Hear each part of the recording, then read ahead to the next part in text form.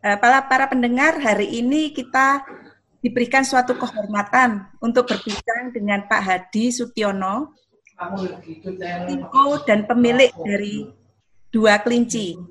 Adalah suatu merek snack yang sangat terkenal dan saya yakin kita semua sudah pernah menikmatinya. Jadi ini saya minta Pak Hadi untuk sharing dengan kita bagaimana Pak Hadi bisa membangun Dua Kelinci dan juga untuk apa yang membuat Dua Kelinci itu terobosan-terobosannya sehingga bisa sukses dan besar. Terima kasih banyak Pak Hadi. Umur 14 ya disuruh bantu, ya celana pendekan main-main. Zaman dulu Bang ya masih sandalan, celana pendek boleh. Saya 20 bulan di situ, nggak tahu kerja apa, nggak tahu. 14 tahun bisa apa sih. 20 bulan kemudian banknya juga bangkrut, mari gitu nganggur berapa bulan. Setelah itu saya ditrainingkan di toko Wakyong di Jalan Kapasan, kalau nggak salah nomor 168, selama 3 bulan training di toko BND untuk dipersiapkan buka toko BND juga di Atom Baru di Jalan Gembong 38. Setelah 3 bulan kemudian saya di training, saya buka toko namanya Toko Bintang Mas di Jalan Gembong 38. Buka toko 68 sama kakak saya yang betul-betul besar. Jaga toko di situ, tapi ternyata daerah situ juga sepi, bisnis kurang bagus. Suatu ketika tahun 70 ada temannya Papa nitip sama kita suruh jualin kacang. Dengarnya Sari Harum. Saat itu merek kacang yang paling top adalah Sariwangi. Sariwangi bukan teh ya, Sariwangi kacang garing. Itu pabrik pertama kacang garing di Indonesia di Tegal. Saat itu memang zaman tahun 70 itu kan demandnya oversupply, jadi tentu uang cari barang bukan barang cari uang seperti sekarang. Sehingga kacang itu laku sekali, nggak lama, belum 1 tahun saya rasa diperingati sama Sariwangi, karena memang desainnya, gambarnya, warnanya, layoutnya mirip sekali sama Sariwangi yang market leader itu. Lalu akhirnya teman Papa berhenti. Akhirnya kita pikir, kok laku ya, cobalah kita bikin merek sendiri, kita jual sendiri, kita bungkus sendiri. Akhirnya kita, karena saat itu kita jual permen White Rabbit yang dari Cina, ada kalengnya, modelnya kelinci, naik gerobak itu, terus kita kasihkan tukang gambar saat itu, tukang gambar ya belum ada komputer ya, tahun 70 ya, cat air itu ya, kita minta mereknya Sari Guri dengan gambarnya kelinci. Akhirnya sama tukang gambarnya keluarnya kelinci 2 ekor naik kacang, ada ikan loncat. Itu dia gambar kira-kira tahun 71 barangkali. Jadi gambar itu sampai hari ini masih kita pakai, berarti sudah mau 50 tahun ya. Nggak terasa, betul ya 50 tahun ya sekarang ya, kira-kira 50 tahun ya. Dalam perjalanan kita akhirnya bungkus, beli kacang dari Jawa, dari Pati, Kudus, Jepara, kita beli pertama 1/2 truk, kita taruh di ruang tamu, kita awasi dengan meja pingpong, kita bungkus sama keluarga. Oh iya, saya 7 saudara, saya di tengah-tengah, saya anak keempat ya. Bungkus sama papa, mama juga ya. Tapi mama saya relatif, sangat rajin sekali, luar biasa. Tapi dia relatif masih muda, sudah meninggal tahun 77 dalam usia 57. Akhirnya kita bungkus terus, laku. Terus juga akhirnya berkembang, dapat rumah sebelah. Karena rumah saya cuma 220 meter, rumah sebelah ditawarin, kita beli, mahal sekali. Pasaran mungkin 12 juta saat itu, saya masih ingat kira-kira tahun 80 barangkali. Saya beli 20 juta. Karena butuh, tapi plus juga dapat bonus. Rumah sebelah saya beli mahal, tapi saya dapat bonus, yaitu putrinya dikasihkan saya. Sekarang istri saya. Jadi saya beli rumah mahal, tapi dapat bonus putrinya. Sekarang istri saya dia. Nah, perjalanan bungkus terus, akhirnya karena supply-nya nggak lancar, saya kadang-kadang pembelinya banyak sekali, ngantri. Kita kerja dari pagi jam 6 sampai jam 4, istirahat 2 jam, jam 6 kerja lagi sampai jam 10 malam. Tapi akhirnya untuk tahun tahun 74 toko saya di Atom Baru saya pindah ke Pasar Turi. Jadi 74, 76 saya di Pasar Turi 2 tahun.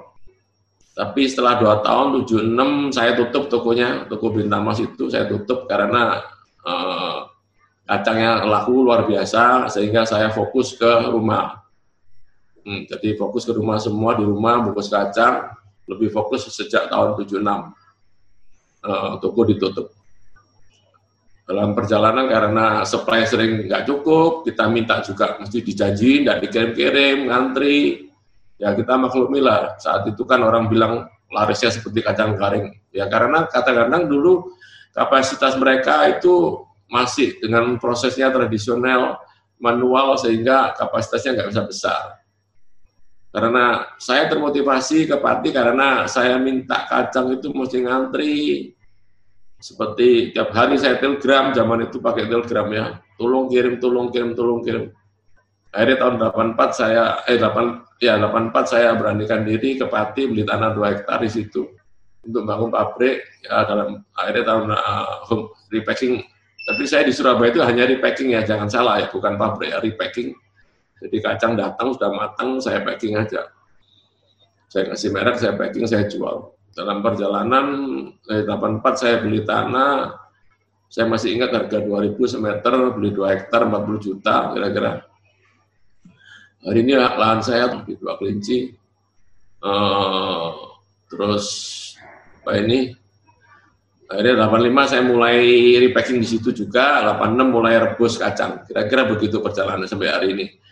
Dan hari ini tentu dalam perjalanan tahun 2000 kita bikin kacang sukro, kacang atom, tahun 2005 bikin snack TikTok, dan selanjutnya juga ada ada tortilla, ada wafer, ada puff gandum, sekarang ada puff popcorn, juga sekarang ada wajifuso, jadi ada beberapa produk kategori. Ada 7-8 merek sekarang di bawah, ada 7-8 merek. Ya, kira-kira begitu perjalanannya. Berarti kalau untuk yang kacang 2 kelinci ini, yang mulai Pak Hadi sendiri ya, Bu? Jadi bukan dari orang tua ya? Ya gini loh, kalau di Surabaya kita semua sama saudara saya, 7 saudara, semua kerjasama. Sama papa, mama juga. Tapi yang ke Pati tahun 84 beli tanah saya gitu. Tapi bisnis PT 2 Kelinci dibangun saya yang ke Pati atas nama zaman dulu masih pakai nama PT 2 Kelinci, tapi tahun 2000 sekian diganti PT 2 Kelinci supaya nggak rancu. Jadi yang di Surabaya waktu home industry tentu papa mama sama keluarga semua ikut lah, kira-kira begitu. Oke. Berarti yang mempunyai ide untuk buka di Pati itu Pak Hadi ya? Iya, karena saya termotivasi kalau beli kok ngantri, kok susah. Padahal kata orang pembeli adalah raja. Jadi Pak Hadi bisa mulai bisnis ini sebetulnya karena ada opportunity ya. Kemudian juga ya sudah nasib saya rasa. Kebetulan teman papa titip, tolong jualkan ini. Karena kita kan punya toko, terus kita jual laku. Orang ngantri karena nggak cukup, memang nggak cukup. Zaman dulu kan ekonomi baru booming tahun 70. Nggak pakai salesman sudah barang laku kok. Sekarang salesman-nya banyak belum tentu laku, saingannya banyak ya. Ini sekarang kan produknya dari 2 Kelinci cukup banyak Pak. Tetapi kalau kita ingat ada hukum 80-20 ya Pak ya, jadi 80% dari penjualan kita itu mungkin dari produk yang 20%. Jadi meskipun dari 7 merek itu atau 7 tipe produk, mana yang tetap memberikan kontribusi yang paling besar, Pak? Menurut saya sih itu punya kita nggak banyak ya. Jadi hukum Pareto, saya katakan itu hukum Pareto ya. Itu mungkin nggak berlaku di produk saya. Cuma brand saya kalau nggak salah cuma 7 ya. Bentar ya, saya ingatkan dulu ya. 2 Kelinci itu kacang kulit sama biji-bijian. Terus kalau sukro itu coated peanut ya. Kalau snack TikTok itu snack ya. Setelah itu ada DK wafer roll ya. Oke, 4. Yang baru kita buka lagi Usagi. Usagi itu puff mesin puff. Jadi ini satu-satunya mesin setahu saya di Indonesia, cuma saya yang ada. Yang sekarang kita sudah launching Usagi puff gandum sama Usagi popcorn, yang mana rasanya juga beda. Ini 5. 1 Fuso, Kwaci Fuso. Jadi 6, soalnya brand saya 6. Oh, 6 tentu ya? Yang 3 besar sudah dewasa, artinya merek Dua Kelinci itu sudah mau 50 tahun. Ya, gambar Dua Kelinci ya toh, oke. Nah, yang merek Sukroi itu sudah 20 tahun. Yang merek TikTok 15 tahun. Sehingga 3 ini sudah dewasa, sudah jadi, relatif sudah ada nilai yang cukup. Tentu yang 3 merek yang DK agak suka wafer juga tumbuh lumayan karena dia udah 10 tahun. Nah, untuk yang krip tortilla, sorry tadi ketinggalan 1 krip tortilla. Krip tortilla ini yang baru 5 tahun masih balita, ini masih perlu perjuangan yang luar biasa, yang tidak gampang karena saingannya besar sekali dan saingan saya itu sudah 40 tahun lebih. Yang satu dari import, yang mereknya internasional dan dipegang di Indonesia nomor 1 pabrik katakan pelopor snack di Indonesia. Ini suatu bukan kerjaan yang gampang. Kalau Usagi juga kita masih merintis karena mesin puff ini setahu saya satu-satunya, tapi sekali lagi bukan kerjaan gampang. Fuso juga Kwaci, kita punya pesaing juga merek lain yang sudah 10 tahun lebih main. Cuma di sini saya mau kasih tahu teman-teman mungkin bahwa tidak ada jalan pintas untuk sukses, apalagi consumer good. Semua perlu perjuangan, perlu kesabaran, dirintis yang benar. Kalau sudah jalannya benar, konsepnya benar, itu bisa jadi, bisa enggak. Tapi kalau konsepnya udah salah, saya jamin pasti hancur. Tapi yang membedakan apa Pak? Sekarang tadi konsep benar dan konsep salah ya. Jadi yang benar itu bagaimana, kalau yang salah bagaimana? Mungkin bisa memberikan gambaran. Ya, itu banyak faktor ya. Bisa juga produk itu ada prospek enggak, saingannya bagaimana, kemampuan kita bagaimana, daya saing kita di mana. Maka saya juga nggak mau keluar daripada bisnis yang kira-kira produk itu nggak jauh daripada fasilitas saya yang ada, nggak jauh dari kemampuan tim saya di Pati yang bidangnya sudah memang betul-betul di situ. Jadi sekali lagi nggak ada yang gampang, apalagi consumer good ini. Kalau perlu saya sampaikan bahwa consumer good ini harga barang cuma Rp1.000, Rp5.000, tapi kita harus mempengaruhi ratusan, mungkin 100 juta orang untuk beli produk kita. Itu bukan kerjaan gampang, sangat-sangat sulit. Jadi dengan cara bagaimana Pak Hadi bisa mendapatkan konsumer, menarik konsumer yang tadi ratusan juta itu? Ya, sekali lagi kita mesti konsisten komunikasi terus, jaga brand, jaga kualitas, avisnya dijaga, maksudnya avis available and visibility, artinya barangnya ada, harus terlihat. Marketing ini kan perang rebutan tempat. Baik tempat di benak konsumen maupun tempat di outlet.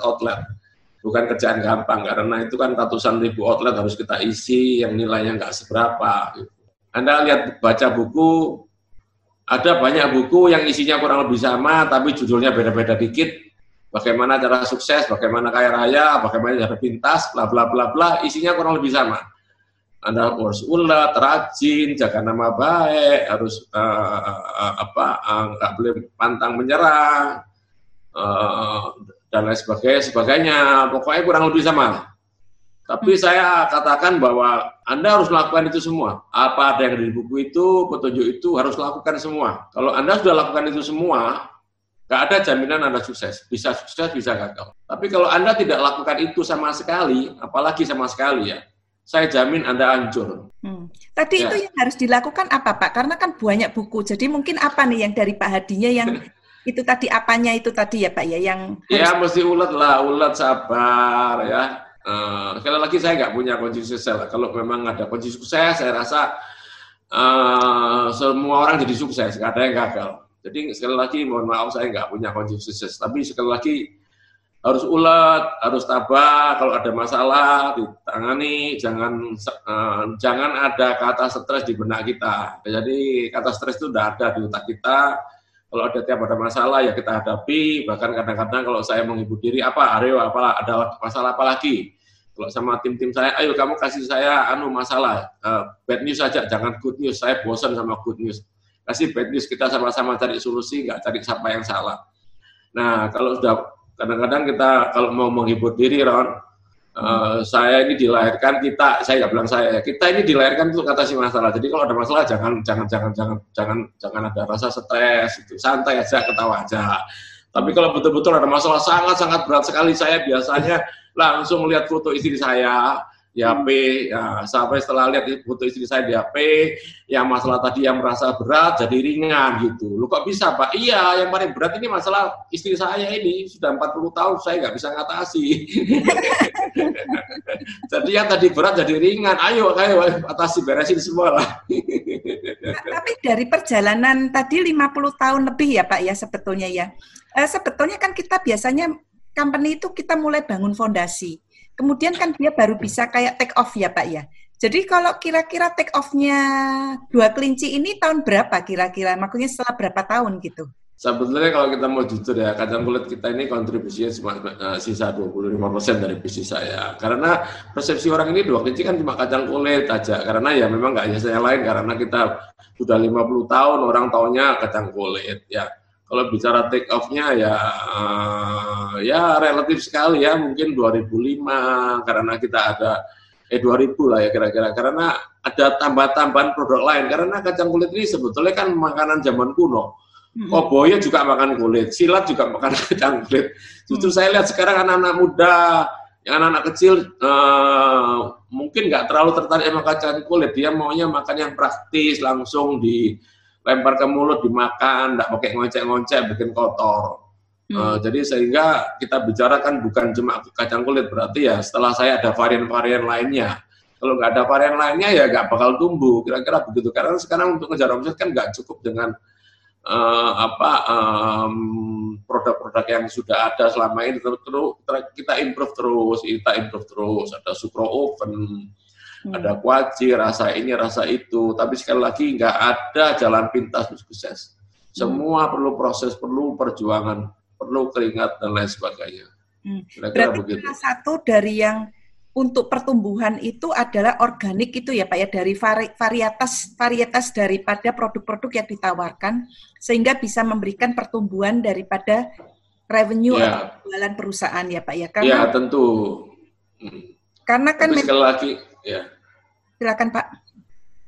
Ya, memang ya gitu. Jadi kalau Anda nggak tambah produk baru, sulit untuk tumbuh. Tapi tergantung semua pemiliknya, ownernya. Kalau mereka ya sudah ini cukup, sudah nggak usah dikembangkan lagi ya nggak masalah. Kalau lagi ini pilihan hidup ya, pilihan hidup.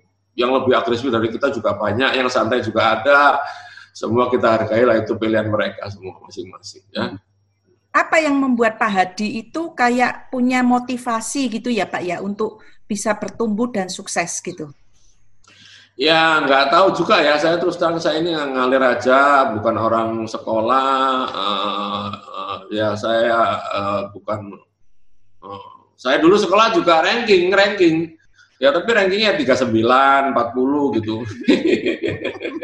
Saya ranking 39 naik kelas, jadi saya ini ranking terakhir yang naik kelas. Ranking 39 naik kelas, ranking 40 itu udah naik kelas. Naik kelas. Dan nomor 40 itu kebetulan kakak saya nangis-nangis dia. Waktu SMP kelas 2. Dia malu pindah sekolah dia. Ya. Berarti Pak Hadi itu sekolahnya sampai umur 14 itu berarti SMP kelas 2 ya Pak ya? Setelah itu udah kelas 3. Memang jarang yang, maaf ya, yang seusia saya yang sampai di kelas 3 SMP waktu sekolah Tionghoa itu sedikit sekali. Jadi saya rasa karena mungkin saya sama ayah saya ini disekolahkan lebih waktu usia lebih dini di sekolah lain. Saya nggak tahu kenapa. Jadi rata-rata dulu teman sekolah saya itu rata-rata 80 mungkin 90% itu usianya lebih dari saya 1 tahun. Okay. Kira-kira gitu. Nah, mungkin kalau bisa dari yang saya rangkum dari tadi pembicaraan dengan Pak Hadi itu, Pak Hadi pasti juga punya kesenangan dan passion kan Pak dengan apa yang dilakukan itu ya Pak ya? Iya, jadi saya nggak tahu juga kenapa bisa gini ya. Tentu saya ini 24 jam mikirin, tengah malam juga ada pikiran apa, ada ide apa. Sekarang ada WhatsApp, saya langsung WhatsApp ke tim saya gitu. Jadi mereka udah biasa tengah malam dapat WA saya udah biasa, mau jam 1, mau jam 12. Tapi kadang-kadang sekarang sudah ada HP, saya bisa taruh di note dulu, saya taruh di note, besok baru saya kontak. Tapi kadang-kadang saya udah nggak sabar. Saya ini kalau ada kerjaan, putusan nggak sabar sekali. Ya. Ini sekarang kalau Dua Kelinci ini dari segi manajemennya ini apakah seluruh keluarga untuk involve di operation di Dua Kelinci atau bagaimana Pak? Atau Pak Hadi? Enggak, kalau untuk operationnya nggak terlalu terlibat banyak ya. Sekarang kita punya kalau nggak salah 7 VOD, 2 profesional, yang 5 orang kita sendiri. Tapi secara operasional mereka sudah jalan sendiri semua, sudah profesional lah. Ya, kita nggak perlu ngeliatin pada kontak-kontak aja gitu kira-kira. Oke. Mungkin sebelum kita tutup, mungkin kalau Pak Hadi ada yang ingin disampaikan yang mungkin belum kita cover ya Pak ya. Jadi mungkin apa yang tambahan-tambahannya gitu. Saya terus terang nggak berani kasih nasihat orang. Karena terus terang saya nggak tahu kuncinya apa.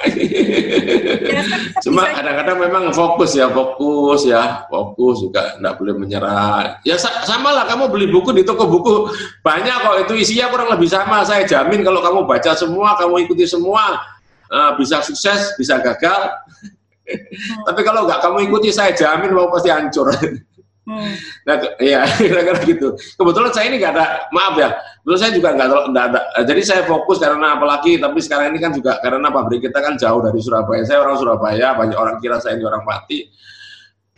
Dari sini ke Pati, pabrik saya kira-kira 250 km. Dulu masih saya bisa banyak di situ, apalagi waktu anak-anak masih kecil, masih sekolah di luar, saya bisa banyak waktu di situ. Sekarang kan enggak, di sini aja sama istri. Jadi sekali lagi saya nggak berani kasih apa, katakan saran atau kunci apa yang sukses. Kira-kira begitu. Nasib itu enggak luput juga. Nasib itu saya rasa nggak bisa dihindari ya. Begitu pasti ada, kita mengalir aja. Saya enggak punya target apa macam-macam, enggak. Cuma memang saya masih tiap hari mikirin apa yang bisa kita lakukan, terutama hal-hal yang bukan rutin. Jadi hal-hal yang saya banyak mengenali hal-hal yang bukan rutin. Tapi itu pun juga tiap hari banyak yang harus kita putusin. Berarti Pak Hadi sekarang apakah sudah estafetnya sudah diberikan kepada anaknya yang menjalankan atau bagaimana Pak?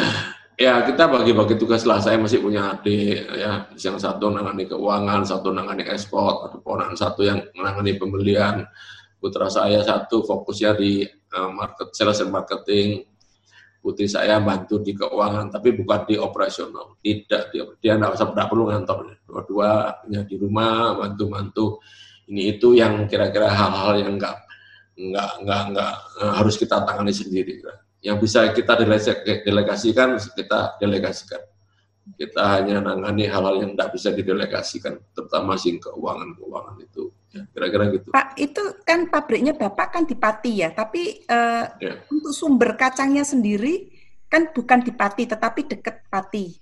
Kenapa ya Bapak milih lokasinya di Pati itu? Karena tempo hari waktu ke pabrik Bapak itu kan katanya sekitarnya nggak ada pabrik kacang sebetulnya. Jadi kan bukan pabrik kacang, tapi kebun kacang. Tapi harus rada jauh gitu. Tapi kenapa lokasinya di Pati? Saya nggak tahu. Saya masuk ke Pati karena pabrik kacang kumpul di situ. Jadi di Keresidenan Pati itu termasuk Pati, Kudus, Mayong, Jepara, pabrik kacang. Waktu saya ke situ tahun 80-an itu ada 20 lebih pabrik kacang di situ. Mungkin di Indonesia ada 30 lebih saat itu ya. Ada di Tegal 2, ada di Gombong itu banyak. Ada 5-6 pabrik, di Wonogiri 1, mungkin Mojokerto 1, di Cirebon ada 1-2, jadi total mungkin 30 lebih. Saya satu-satunya, tapi banyak 80% di Jawa Tengah. Saya satu-satunya orang Jawa Timur yang ke Pati yang buka pabrik kacang di situ. Dan saya adalah pabrik kacang yang terakhir. Artinya saya 85, 86 di situ pabrik kacang semua itu lama. Bahkan yang ada beberapa pabrik seperti Mustoko itu bukanya tahun 60-an, 60 awal gitu. Jadi sangat sudah lama sekali semua. Memang terkenal. Betul, lahan di situ nggak banyak, betul. Cuma Jepara dikit aja, nggak banyak. Oke. Jadi saya masuk karena kumpul pabrik kacang di situ semua. Ya seperti di Jepara banyak pabrik mebel, tapi dia juga nggak ada kayu kok. Oh iya, tadi Jepara juga nggak. Ya. Nggak ada kayu semua. Kamu tanya apa? Ya. Coklat terkenal di mana? Swiss, dia nggak punya coklat kok. Ya. Pabrik tas-tas yang di Prancis juga nggak punya kulitnya sapi kok dia. Jadi tidak perlu, mungkin sedikit lebih dekat ke lokasi sumber bahan bakunya, tapi not exactly di tempat di mana bahan bakunya ya Pak ya. Tapi daripada kalau di Surabaya ya. Iya, kira gitu. Ini kalau bisa saya rangkum ya Pak ya dari pembicaraan kita. Jadi Pak Hadi itu memulai bisnis pertama bekerja dulu pada waktu usia 14 karena terpaksa drop out karena sekolahnya kan tutup ya, sehingga kerja di PD itu Pak ya, di Jalan Gembong, atau bantuin papanya dulu di bank, kemudian